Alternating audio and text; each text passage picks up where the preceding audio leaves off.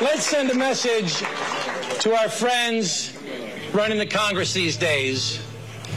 Stop running around for Trump and start running the country.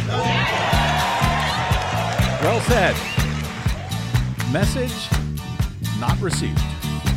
Well, I don't know why I came here tonight. That's why. I got the feeling that something ain't right.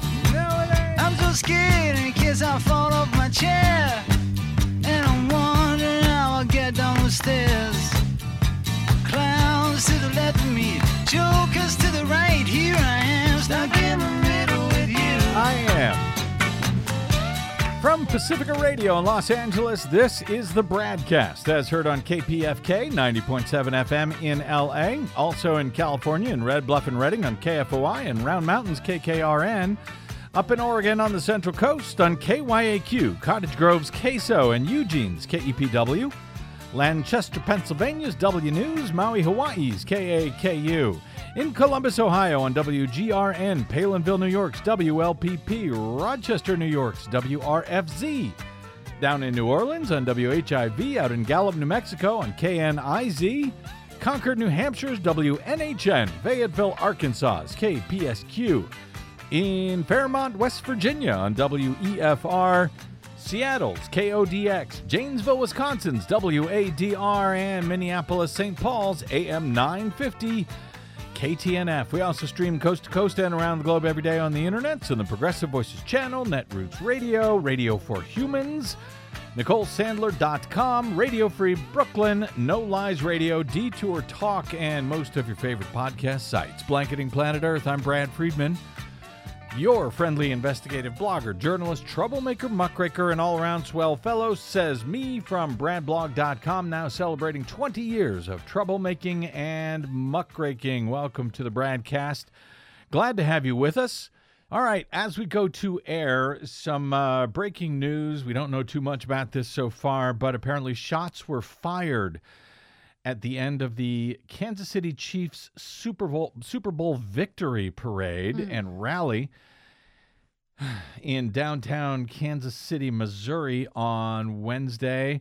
One person is said to be dead as we go to air. As many as 15 people may have been injured, 5 seriously so, according to police.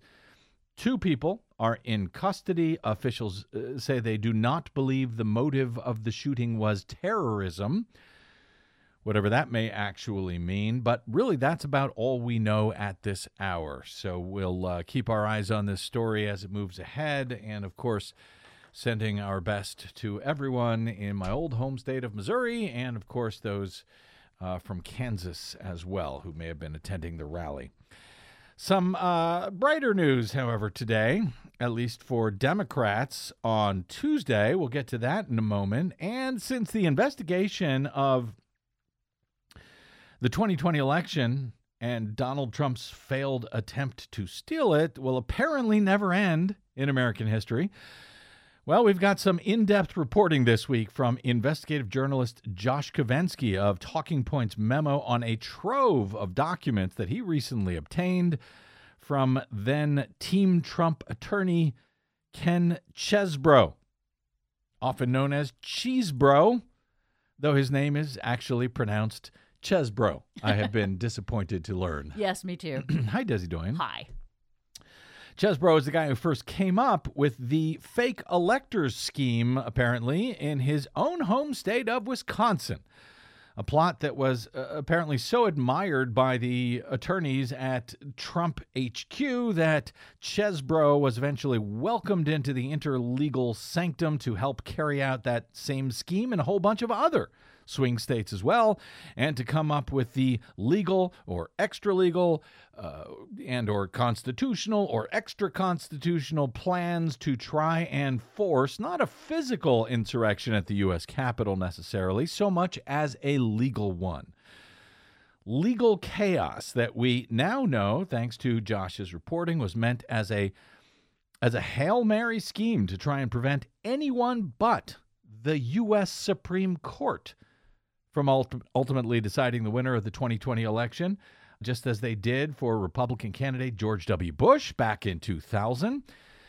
Josh will join us shortly to explain what we now know, what new details we've learned about the attempted legal coup based on his newly revealed tranche of emails and texts and other documents turned over by Chesbro to prosecutors who have charged some of those so-called fake Trump electors with crimes, serious ones, all thanks to, well, Chesbro's scheming, which Kovensky is detailing this week in an investigative series at TPM. He will be with us shortly. But before all of that, the U.S. House voted on Tuesday to impeach Homeland Security Secretary Alejandro Mayorkas, with the Republican majority pretending as if they are trying to punish the Biden administration for its handling of the U.S.-Mexico border or something.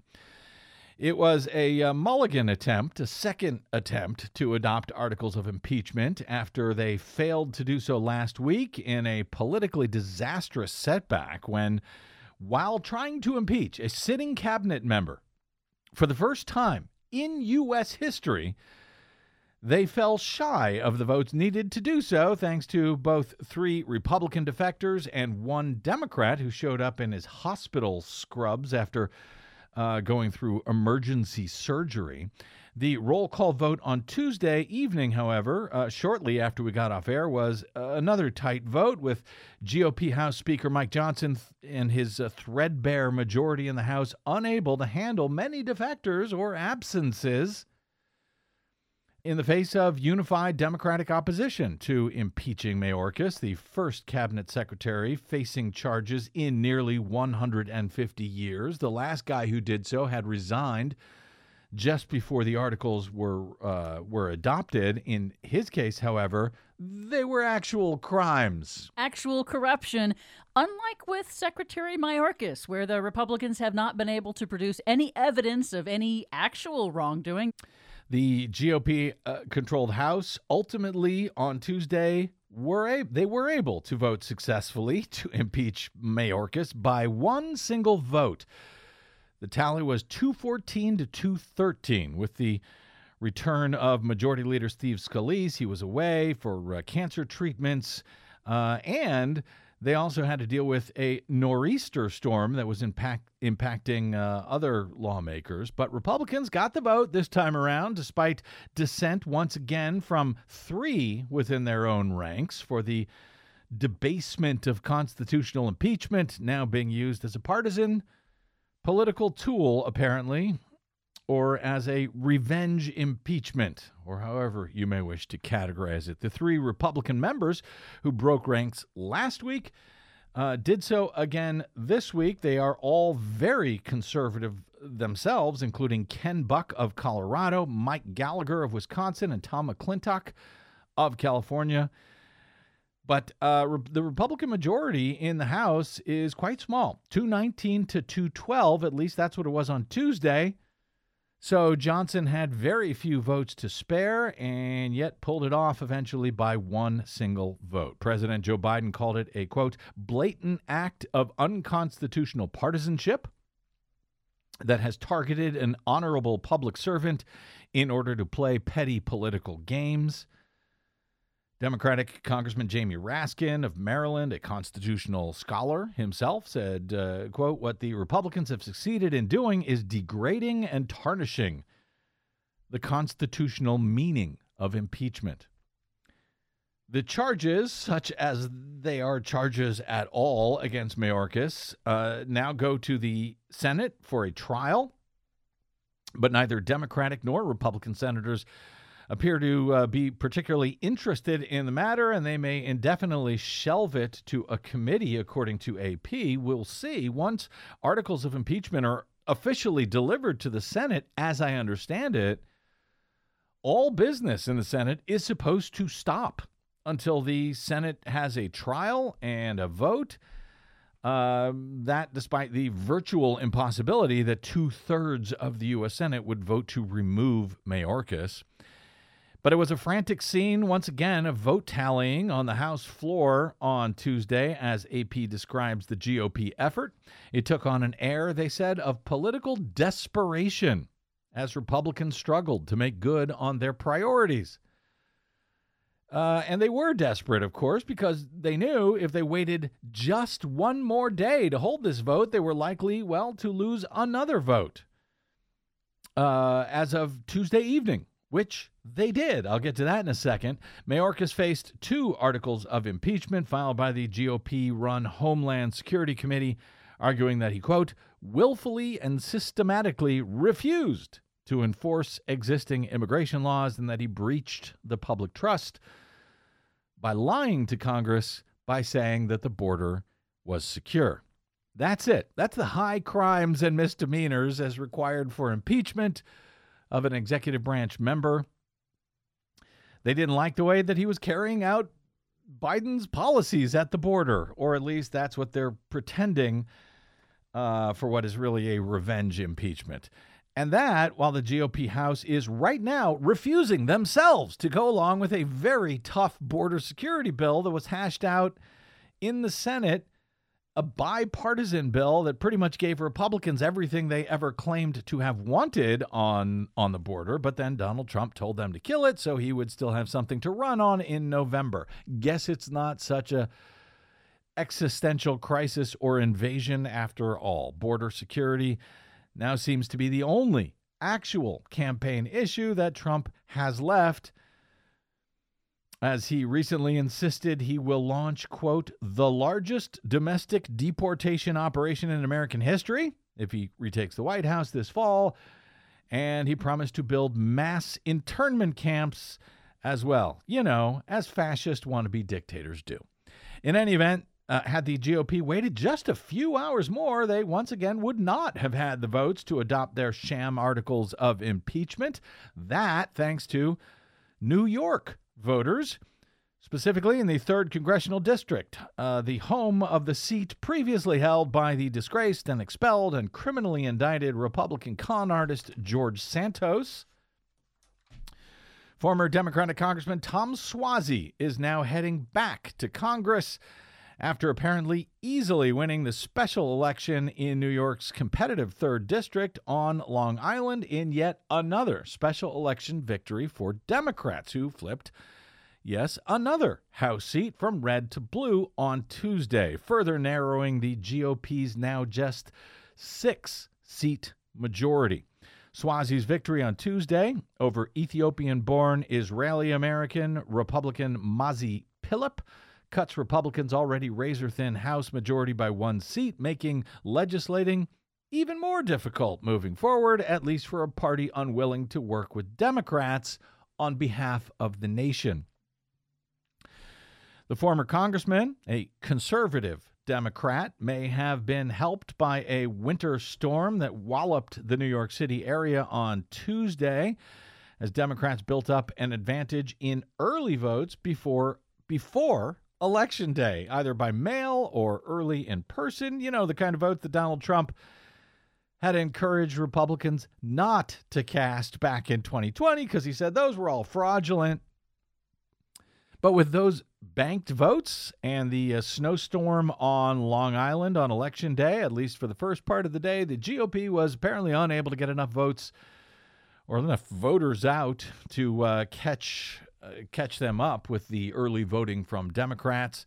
President Joe Biden won the Long Island-based district by 8 percentage points back in 2020, according to Daily Kos elections, but Republicans have made gains in the area since then, and in 22, George Santos won what was an open seat by 8 points at the time.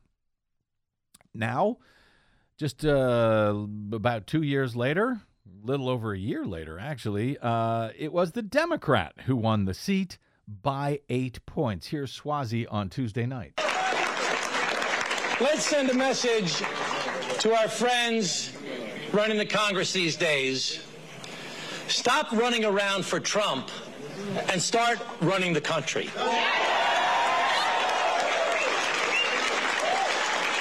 It's time to find common ground and start delivering for the people of the United States of America. The people are watching. They want us to start working together. So our message is very clear. Either get on board or get out of the way. Do you think Republicans will get on board there, Desi Doyen? No, I have a feeling that they always seem to take the wrong lessons from all of the American people and the voters trying to shout at them, hey, stop doing what you're doing. Knock it off. In any event, the result is a blow to the Nassau County GOP. They had been energized by a string of victories in recent years. Before Santos was ousted, Republicans represented every congressional district on Long Island. Well, no more.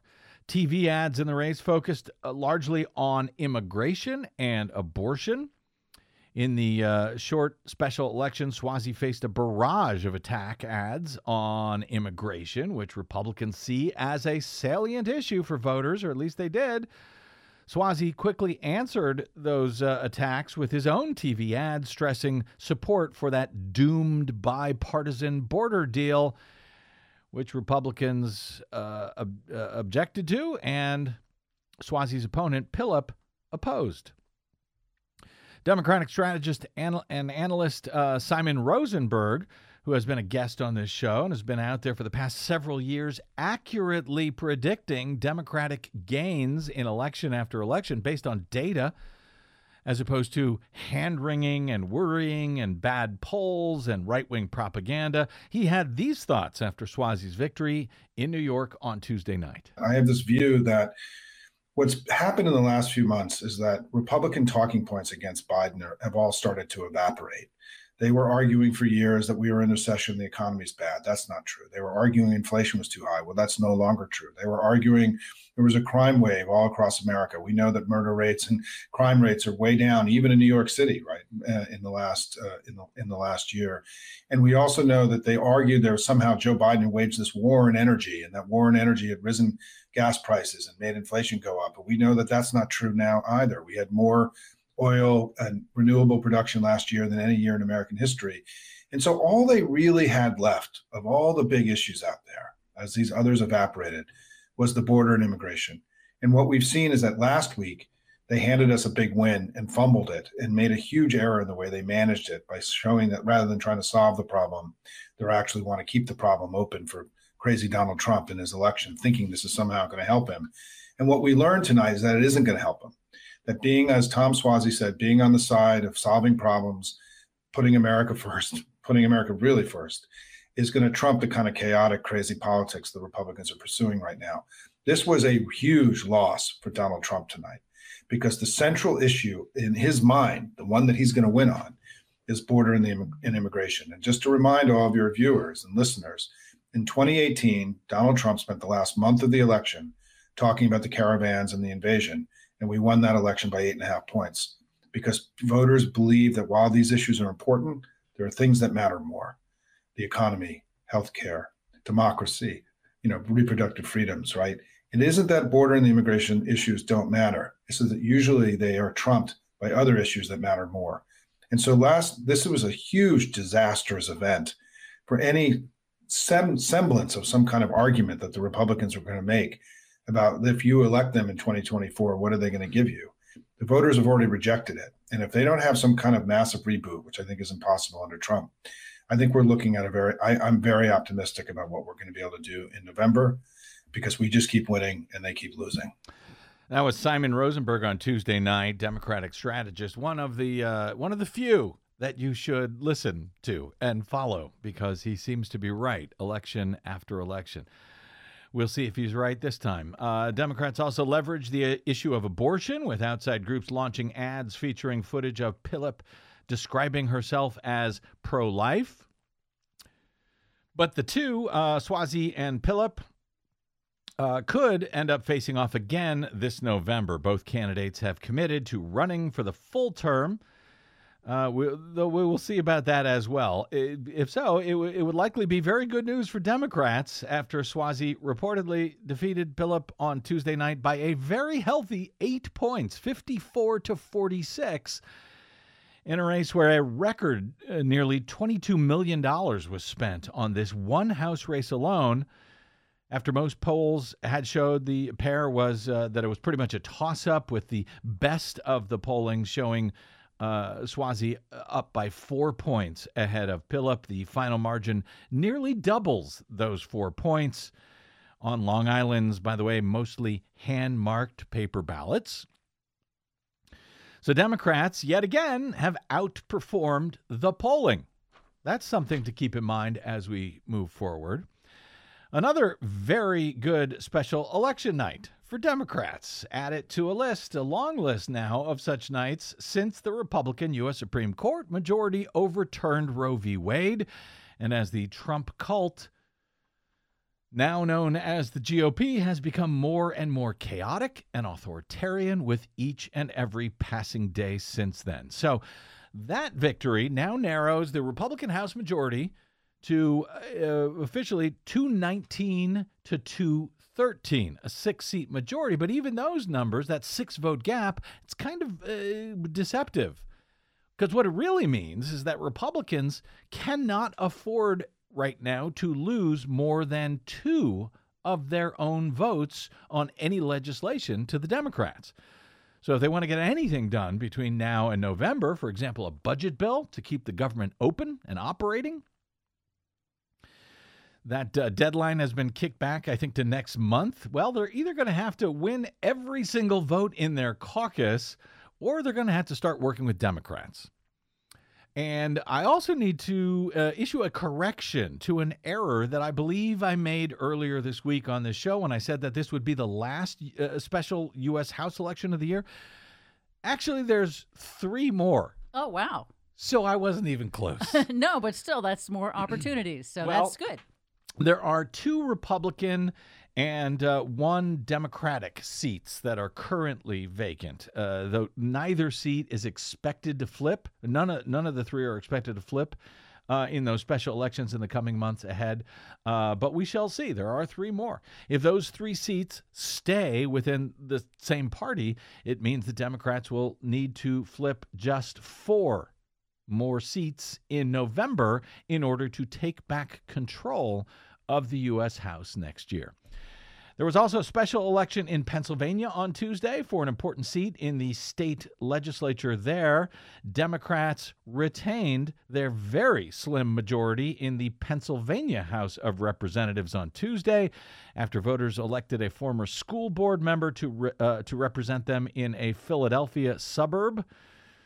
Jim Prokopiak's election to the Bucks County seat will give Democrats a 102 to 100 majority in the state House, which they have sought to defend in 4 special elections over the past year after initially taking over the majority back in 2022.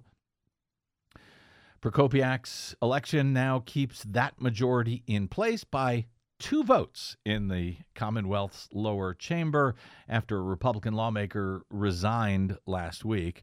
As our friend Daniel Nashanian, known as Daniel on Twitter, from the Progressive Bolts magazine, as he tweeted on Tuesday, Democrats won tonight's legislative election in Pennsylvania in the northern suburbs of Philly by 36 points. Oh, wow.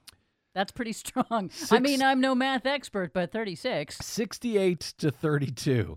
So that's 36 points they won that to Biden's 10% margin in that same district in 2020. Once again, outperforming expectations, as has been the pattern in pretty much all of these special elections since the overturning of Roe v. Wade, even in very red states and races. And finally, before we get to a break and our guest today, lawmakers in the currently wildly gerrymandered Republican state legislature in Wisconsin voted on Tuesday to adopt new state legislative maps drawn by the Democratic governor, Tony Evers, inching the state closer to undoing the extreme gerrymander that has ensured Republican control of the state now for more than a decade. The pair of votes in the Republican-dominated state assembly and state senate are a sign that the years-long battle over Wisconsin's legislative maps may finally be drawing to a close and giving Democrats a chance to win control of the state legislature in upcoming elections for the first time since 2012. The vote in the legislature is a result of a December ruling from the new liberal majority on the Wisconsin Supreme Court that the current Assembly and Senate maps are unconstitutional. The court ordered new legislative maps before the 2024 elections. Republican and Democratic lawmakers and the governor and third-party groups all submitted revised maps to the court for consideration in the event that the legislature and governor do not agree on one. The GOP-drawn map was such a partisan gerrymander that the independent consultants hired to advise the court said that their maps, quote, do not deserve further consideration. The maps submitted by Democrats actually retained a Republican advantage, according to the consultants, but to a much reduced degree. By accepting Evers' maps now, Republicans avoid the rolling the dice on a court-drawn map that could be less favorable to them. Wisconsin's current maps, drawn by Republicans, are among the most gerrymandered in the nation, giving the GOP huge majorities in both houses of the state legislature, holding nearly twice as many seats as Democrats in the Assembly and the Senate, even though statewide races are often razor thin. And the Democratic governor was just reelected 2 years ago statewide. So these new maps are expected to erase much, if not all, of that partisan advantage. The governor has said that if the legislature passes his maps, he is expected to sign that legislation. And speaking of elections and Wisconsin, that guy who came up with Donald Trump's scammy fake electors scheme in 2020, well, he's actually a Wisconsin native. Go figure. So maybe that scheme should not come as much of a surprise to us. It's also landed a whole bunch of those fake electors now in hot legal water, including up in Michigan, where more than a dozen of them are about to face criminal felony trial. But it's that guy from Wisconsin, 2020 Team Trump attorney Ken Chesebro, not Cheesebro, but Chesebro, I guess, whose documents and texts and emails and more now offer new light on the planned legal coup around the 2020 election that Donald Trump lost. Those documents have now been obtained by Talking Points memo. And so they and he are the focus of a special investigative series this week at the news site. And the author of that special series, who obtained the documents and is, I believe, the only member of the media to have actually interviewed the cheese, joins us next on the BradCast. I'm Brad Friedman. Don't go away.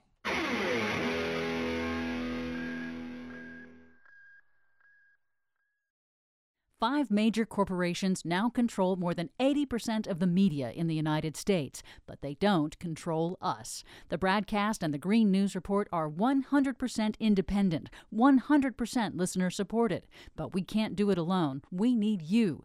Please help us bring real facts to listeners at independent stations around the nation. You can make a difference. Support independent media. Drop by bradblog.com/donate. That's bradblog.com/donate. And thanks. The cheese stands alone, the cheese stands alone. Hi-ho, the dairy-o, the cheese stands alone. Hi-ho, the dairy-o, the cheese stands alone. Yeah, well, his name is actually Chesebro, not Cheesebro, but how often do we get to play that bumper music? Welcome back to the BradCast. Brad Friedman from bradblog.com. A Michigan Republican testified on Wednesday that the fake 2020 electors in the state were actually told that the GOP-controlled state Senate had the power to accept their certificate incorrectly, claiming Donald Trump had won the 2020 presidential election. The testimony of James Renner of Lansing, Michigan, who was one of the 16 Michigan Republicans duped into signing the false document on December 14, 2020, was another indication that supporters of Trump were hoping that Michigan GOP lawmakers would intervene in Trump's loss to Democrat Joe Biden. According to the Detroit News today, Renner said, quote, "The purpose was to present the slate of candidates because we were told that the state representatives and senators had the ability to accept our slate of candidates versus the Democratic slate of candidates. We were told that this was an appropriate process, he said. It would be up to the state Senate to make a decision as to which slate they would select. In fact, under state law, there was no room for the Michigan Senate to choose a different slate of electors from the slate of the presidential candidate who was Michigan's certified winner. Renner has agreed to a cooperation deal with Michigan Attorney General Dana Nessel's office, and through the agreement, Nessel's office dropped 8 felony charges against him. The other 15 false electors in the state, however, continue to face charges of forgery and conspiracy to commit forgery, which could result in years in prison for each of them. Other fake electors in other states are now facing similar, very serious consequences for going along with what many of them believed to be a perfectly legal response to what they had been lied to about as an election that was stolen from Donald Trump. That scheme, though often attributed to the now disgraced far-right Trump attorney John Eastman, actually appears to have been hatched by a Wisconsin attorney named Kenneth Chesbrough, who, after suggesting the scheme as a way to create doubt about who the correct slate of electors actually were in his own closely divided home state of Wisconsin, well, he was welcomed into the Trump campaign attorney fold to suggest that the same scheme should also be carried out in about 7 different swing states in advance of the January 6 Electoral College certification. During the constitutionally mandated joint session of Congress, to be presided over by the vice president. In that case, it was Mike Pence. After being charged with felony crimes as part of the broad RICO conspiracy case filed against Donald Trump and 18 others for attempting to steal the state's election in Georgia, Chesbrough pleaded guilty to 1 felony count in that case, agreeing to cooperate with prosecutors in exchange for no jail time. He has been cooperating with prosecutors in other states where GOP operatives employed that same scheme, which he helped to hatch. In late 2020, as Talking Points Memo's Josh Kovensky writes in the introduction to his 4-part investigative series published this week by TPM, a group of conservative movement attorneys set out to build a legal pathway by which Donald Trump could stay in power despite having lost the election. We've known about the outcomes of their work for 3 years now, Josh reports, how it led to the violence of January 6 and fed the dream of Trump's supporters that he might continue to serve somehow after January 20, 2021. But TPM can now reveal the ways in which their theorizing in early stages went even further than previously known, imagining a January 6 that lasted for not hours, but days. An intervention by Supreme Court justices that they presumed to be loyal to then President Trump and a vice president who upended his constitutional duties, allowing the U.S. to descend into chaos. A trove of documents obtained by TPM now details many of the conversations among Trump campaign lawyers and in particular the theories offered by Ken Chesbrough, the attorney who worked with the campaign in the months leading up to January 6. Within weeks of Trump denouncing the election itself and claiming that he had won, notes Josh Kovensky, Chesbrough and Trump campaign attorneys around him began to explore more exotic legal theories in which endless chaos in Congress for days on end would prove that the legislature could not certify a winner at all. And that stalemate, they theorized, would force the U.S. Supreme Court to act. And of course, as they speculated, ultimately incorrectly, to act in their favor. Joining us now is TPM's Josh Kovensky, one of TPM's excellent investigative reporters based in New York.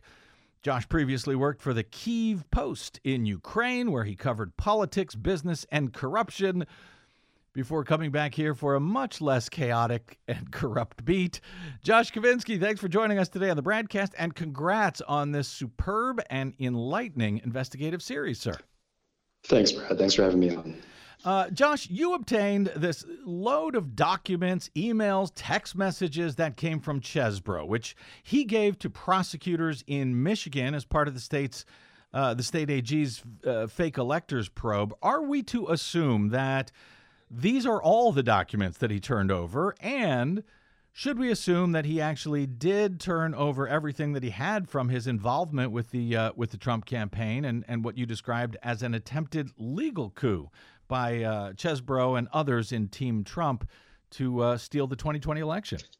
Well, I think what's important to keep in mind is that after Ken Chesbro pleaded guilty in Georgia, he's now been traveling around the country trying to make sure that he doesn't get charged anywhere else again. Mm-hmm. So everything that he's giving and has given to prosecutors in Michigan, that includes all the documents he wrote about, and that also includes the 4.5-hour interview he sat for with them. That's all as part of an effort to persuade them that he is not worthy of further criminal charges. So I think that if you're asking about the scope of what he handed over, that is the key thing people should have in mind, is that it's going to be limited by his desire in some sense to avoid further prosecution, and also the fact that he is an attorney who was working for the campaign in Wisconsin, and so there are going to be some things as well which I think he would have deemed privileged and wouldn't have handed over also. So we should assume that what he turned over is the stuff that would make him look the best. Was he obligated to turn over everything he had? So there was no subpoena, but I think what's interesting about the documents is that there are a lot of things he gave which, at least to me, seem to be against interest. So one thing that we really highlight in the series is that there are a lot of cases, as you mentioned in the intro, where Chesbro ends up kind of coming off as more influential than maybe John Eastman was, mm-hmm. which is contrary to what the public perception was. So, there are also, I think it couldn't have been only that he was giving over documents which, helped him or downplayed his involvement, because, there are records there where he's pitching, for example, the theory that Mike Pence could have, unilaterally discarded Biden electoral votes weeks before John Eastman shows up. Mm-hmm. There's edits that he provided to the Eastman memo where Ken is sort of the one saying more clearly that Mike Pence has this authority. So, yeah, I think that, the records were certain. There's a reason he's cooperating. It's to avoid further prosecution, but I don't think I think it would be going too far to say that he was only, handing over documents that completely helped him. So the big picture, and of course we will link to the full series. There's a lot of stuff here, but since we're all sort of familiar with the general bones of the story, including the fake electors plot, and of course January 6th, the insurrection. But broadly, what did you learn from this tranche of documents that you did not actually understand or at least fully appreciate before plowing through them? So I didn't fully appreciate, that the Trump campaign really contemplated what the period from January 6th would look like, assuming that, they had succeeded in stopping the count. That was the story we led with, Brad. And what it ended up showing was that they had really started to envision what that period of delay would have looked like. It would have been, hearings on voter fraud in Congress. It would have been more procedural radicalism aimed at just completely stopping a count. And it would have been basically an effort to make it appear as if the only constitutional actor that could have still, resolved the situation was the Supreme Court. So I think if listeners think back to 2000, there was a situation where all of a sudden it seemed that Florida could basically resolve the election on its own. It couldn't complete the count. Mm-hmm. And the Supreme Court sort of swept in and was able to resolve that election for the Republicans. And, it really seems like that is the outcome that Ken was looking for here. There's a separate question I would just highlight as to how influential he really was. We can see the campaign acting on a lot of his recommendations. We can see him, coming forth with these ideas about the fake electors, and the campaign then, implementing it. Mm-hmm. I mean, that definitely happened. And we can also see him pitching these ideas about Mike Pence and then Trump going forward. But part of the issue here is that when we get into the period after January 6th, at mm-hmm. least in terms of what Ken's proposals were, it didn't work, right? It didn't happen. So we just don't really know then, whether what he was pitching was listened to, or whether it was, or whether it was kind of seen as too far out there.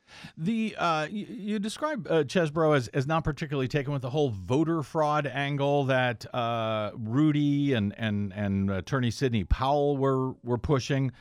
and that the documents detail, quote, the anatomy of a legal coup, but also something else, an attempt to twist the law in order to instigate a constitutional crisis. The physical insurrection at the U.S. Capitol was not actually part of the plan, as I understand it, at least not from the attorneys like Chesbrough and Eastman and Boris Epstein and others, right? In fact, that kind of sort of threw a spoke into the legal wheels, did it not, on January 6th? Yeah, I mean, what they really wanted was a stalemate in Congress. And in that time, what they would have done was used that stalemate to draw the entire country's attention to Congress, and then use that attention to put forth more of the same, which was the campaign's, completely nonsensical theories of voter fraud. So that was the idea. And if you talk to, I think, the people who were around this, what they'll say is like, yeah, I mean, the invasion of the Capitol on January 6th destroyed that plan because it did draw attention to Congress. But there were no members of Congress there to make the case that there was voter fraud in the election. So, I mean, I think you're totally right about that.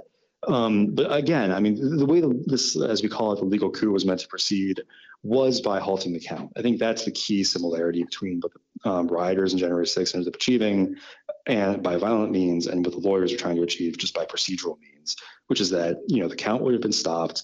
It would have been stopped indefinitely until potentially the Supreme Court stepped in to act and, appoint Trump the winner.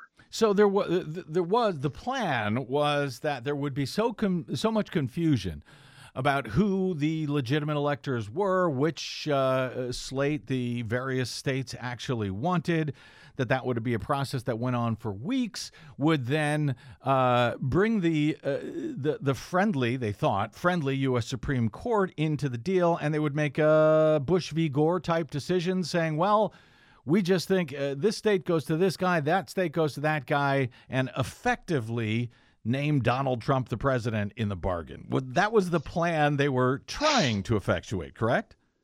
Yeah, and one of the interesting things about the documents is you can kind of see these people talking themselves into it throughout.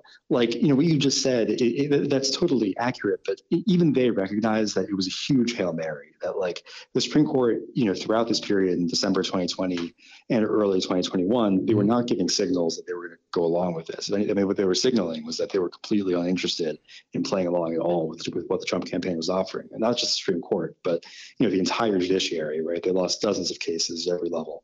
And so, you'll see these messages where they're talking to each other, and the attorneys will sort of be like, but if we do this, we'll finally, get, X Supreme Court justice on our side, or, something like that. And so, yeah, again, I mean, they're talking themselves into it, but it's and that really continues until like the eve of January 6th. I mean, there are these messages in the trove where, on January 5th, Eastman goes to meet with Mike Pence and his counsel to try to persuade them to try to persuade Pence to stop the count, to hold up the count. And, Chesbrough is just sending Eastman like all of these like law review articles, trying to persuade him that, Pence has the power and eventually the Supreme Court will come in. But I think there's an interesting dynamic here where, they're kind of straddling this line between being divorced enough from reality to think that this might work, but also still in touch with it enough to know that this is a really sort of like desperate, bid.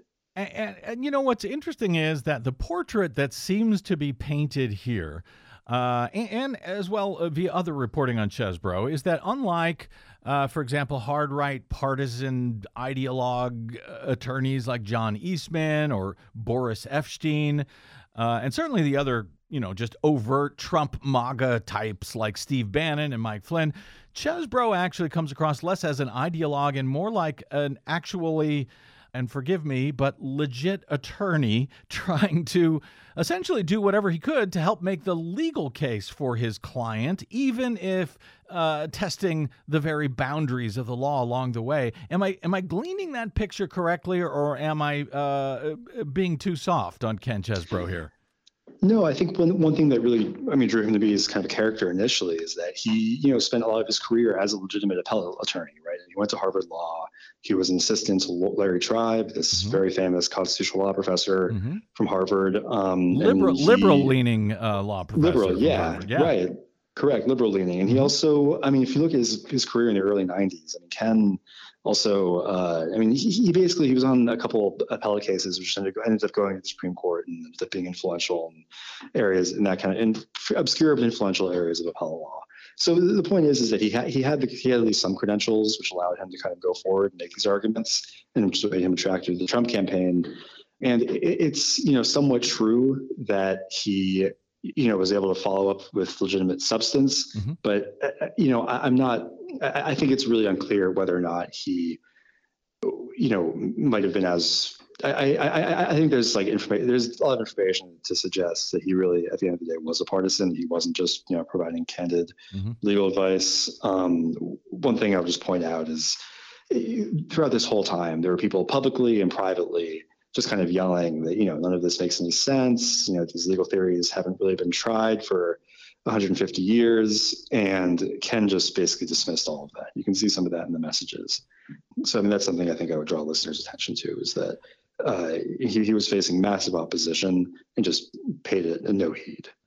He was also apparently tweeting, I guess, anonymously throughout the post-election battle as Badger Pundit.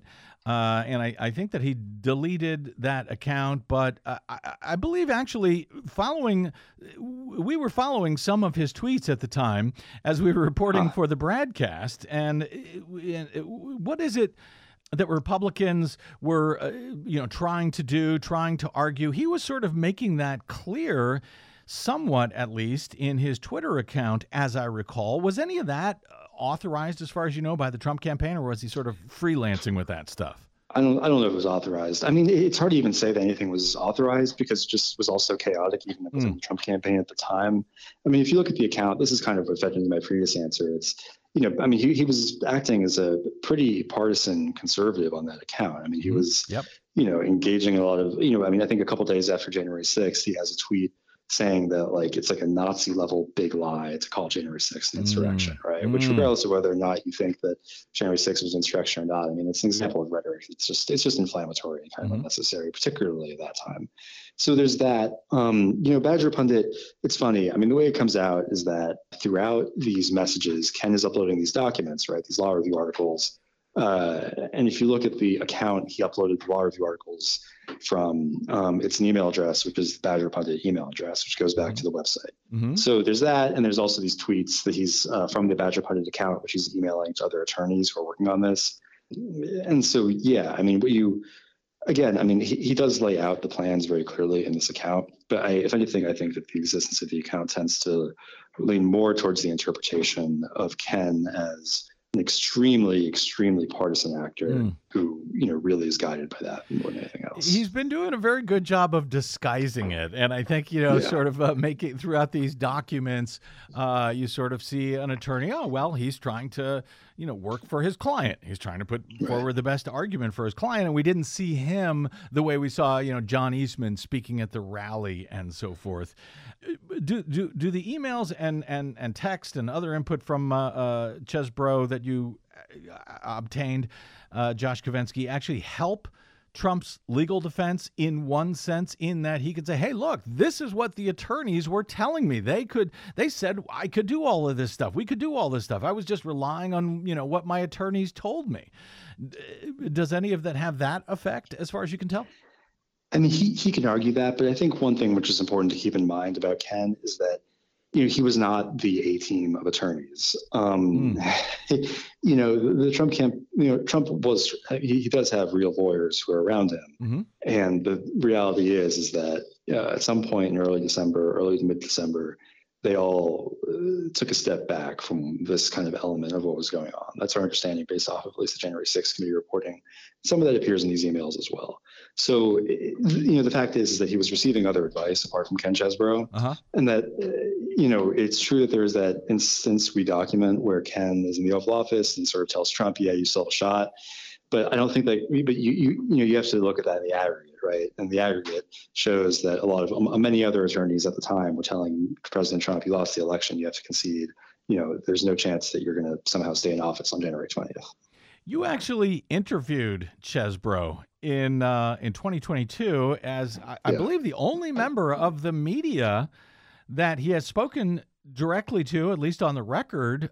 What did you learn from that conversation? And why do you think that Chesbro was willing to talk to you, and I guess only you, at that point in 2022? Surely you weren't the only member of the media to ask, Josh.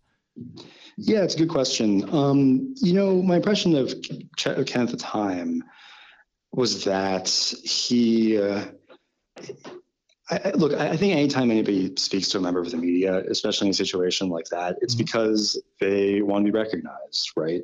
I mean, it's because they feel like they have a story to tell and they want people to know about it. And that was my impression of Ken, was that he, in some sense, understood that he had played an influential role in this, that he had developed some of the key ideas that ended up animating the Trump campaign in, the final weeks before January 6th. Mm-hmm.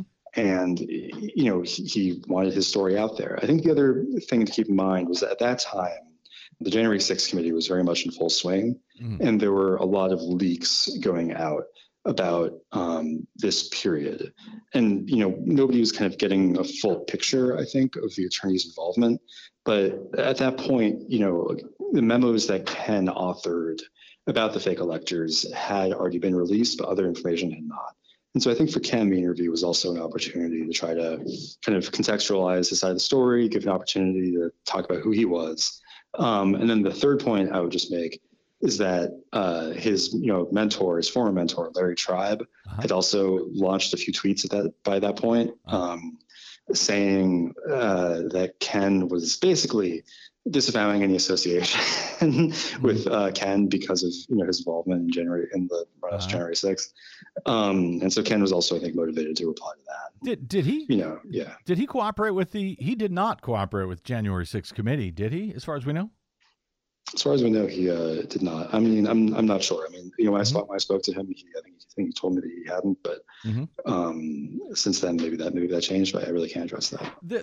There's sort of one major part of the January 6th puzzle, Josh, that it seems to me has not really been cracked open at all by either prosecutors or journalists or the January 6th committee, and that's that's the so-called war room that was set up at the Willard Hotel, just a few blocks away from the White House, where folks like Steve Bannon and Michael Flynn and Giuliani had reportedly camped out to strategize throughout all of this in the lead up to January 6th.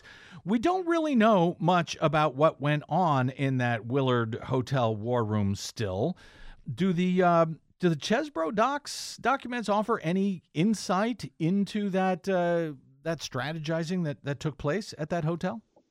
No, the reality is that they drop off on January 5th. That's the last day you have anything he provided. Ken talks about traveling to DC in the documents. I mean, he kind of, it's an interesting moment because he thinks he's going to be kind of called on, particularly if these plans go into effect, to provide advice to members of Congress, maybe the White House, on how all this is going to proceed. But that doesn't happen. I mean, he shows up and nobody calls him. He plays a minor role in conveying electoral votes from Michigan and Wisconsin, not the real ones, the fake ones, to members of Congress. But he, he's not asked to provide advice once he's in Washington. So there's nothing about the Willard Hotel. He's. It seems as though as though Chesbro might actually sort of slide through any real accountability for any of this, despite really being a key player. At least, on the legal side, he pleaded guilty, as we noted, to one felony charge in the Georgia RICO case. He agreed to cooperate in exchange for jail time. And it seems like he's been on this sort of cooperation tour ever since, speaking to prosecutors, I think so far in Michigan, Nevada, and Arizona. Does that seem to be where he's going in all of this, that he's, sort of a reluctant John Dean, if you will? It's a great question. I'm really not sure. I mean, I will say that from the interview he gave to Michigan prosecutors, it's kind of clear that he's cooperating because he needs to, not because he wants to. I mean, one thing he said was that he had spent almost his entire net worth on attorney's fees. I mean, I think running a multi-state criminal defense, potentially federal defense, criminal defense is not cheap. And so, my impression is that he's cooperating because the Trump campaign isn't really funding his defense, so he's doing it because he needs to, not because he wants to. The question of how deep that might go it's really unclear. We know that he's named as co-conspirator 5 in the Jack Smith January 6th indictment. Whether or not he is talking to them, I have no idea. But I think that one thing I think that's going to be interesting is Nevada. That state and their fake elector process, the Trump campaign almost declined to go forward with the fake electors there because it was because the state laws, in the absence of a lawsuit contesting the result at the time, just made it really, really implausible. And even Ken in the emails is sort of like, I'm really not sure if we should do this. And then I think you see in the messages, and we didn't write about this, but it appears there, is that eventually he kind of gets, Rudy Giuliani and other higher ups kind of go forward and, decide that the Trump campaign should go forward in Nevada and convene the fake electors. And so those fake electors were indicted last year, I think. And, that case is ongoing. And as far as I understand, Ken is cooperating there. So, I think that's one that's going to be interesting to watch to see whether his cooperation bears any fruit. Josh Kovensky, several months ago, you obtained a trove of Mark Meadows' texts and reported on them in detail in another landmark TPM series. Now you've got Ken Chesebro's. Which part of this story from the known key players here is still relatively unknown as you see it, and might we expect any more such document series from you and from TPM in the months ahead? Well, we'll definitely be looking. That's a good question. There's just still so much more that we don't know than we do know. Mm-hmm. I think anything having to do with members of Congress and their potential involvement in this and, connections between them and the White House, I think that has been, woefully unexplored. Yep. And I would love to know more about that. Yeah, they really have skated by, right. And there's a lot of stories to be told there, I suspect. Josh Kovensky is an investigative reporter for Talking Points Memo, which you can find, of course, at talkingpointsmemo.com. They've got links currently on the front page to the series on Ken Chesebro, the Chesebro docs, as they call them. You can also find Josh on the Twitters at Josh Kovensky. Josh, really great speaking with you here, and congratulations again on this important series, if nothing else, for history. Thanks, Brad. Really appreciate your time. Thank you, Josh. Okay, we have got to get out. Yes, we do. That was, I don't think people realize how close we came to losing it all. No, I don't think they do. And I think we're going to be dealing with this for many, many, many, many, many years. Oh, great. All right. For now, we're getting out. Thanks to Desi Doyen, our producer. Thanks to all of you for spending a portion of your day or night with us. If you missed any portion of today's program, you can download it for free anytime at bradblog.com. Thanks to those of you who hit the donate button when you're there or go straight to bradblog.com/donate. Drop me email if you like. I'm BradCast at bradblog.com, and on the Facebooks, Mastodons, and sites still known as Twitter, I am the Brad Blog. We'll see you there until we see you here again, hopefully tomorrow. I'm Brad Friedman. Good luck, world.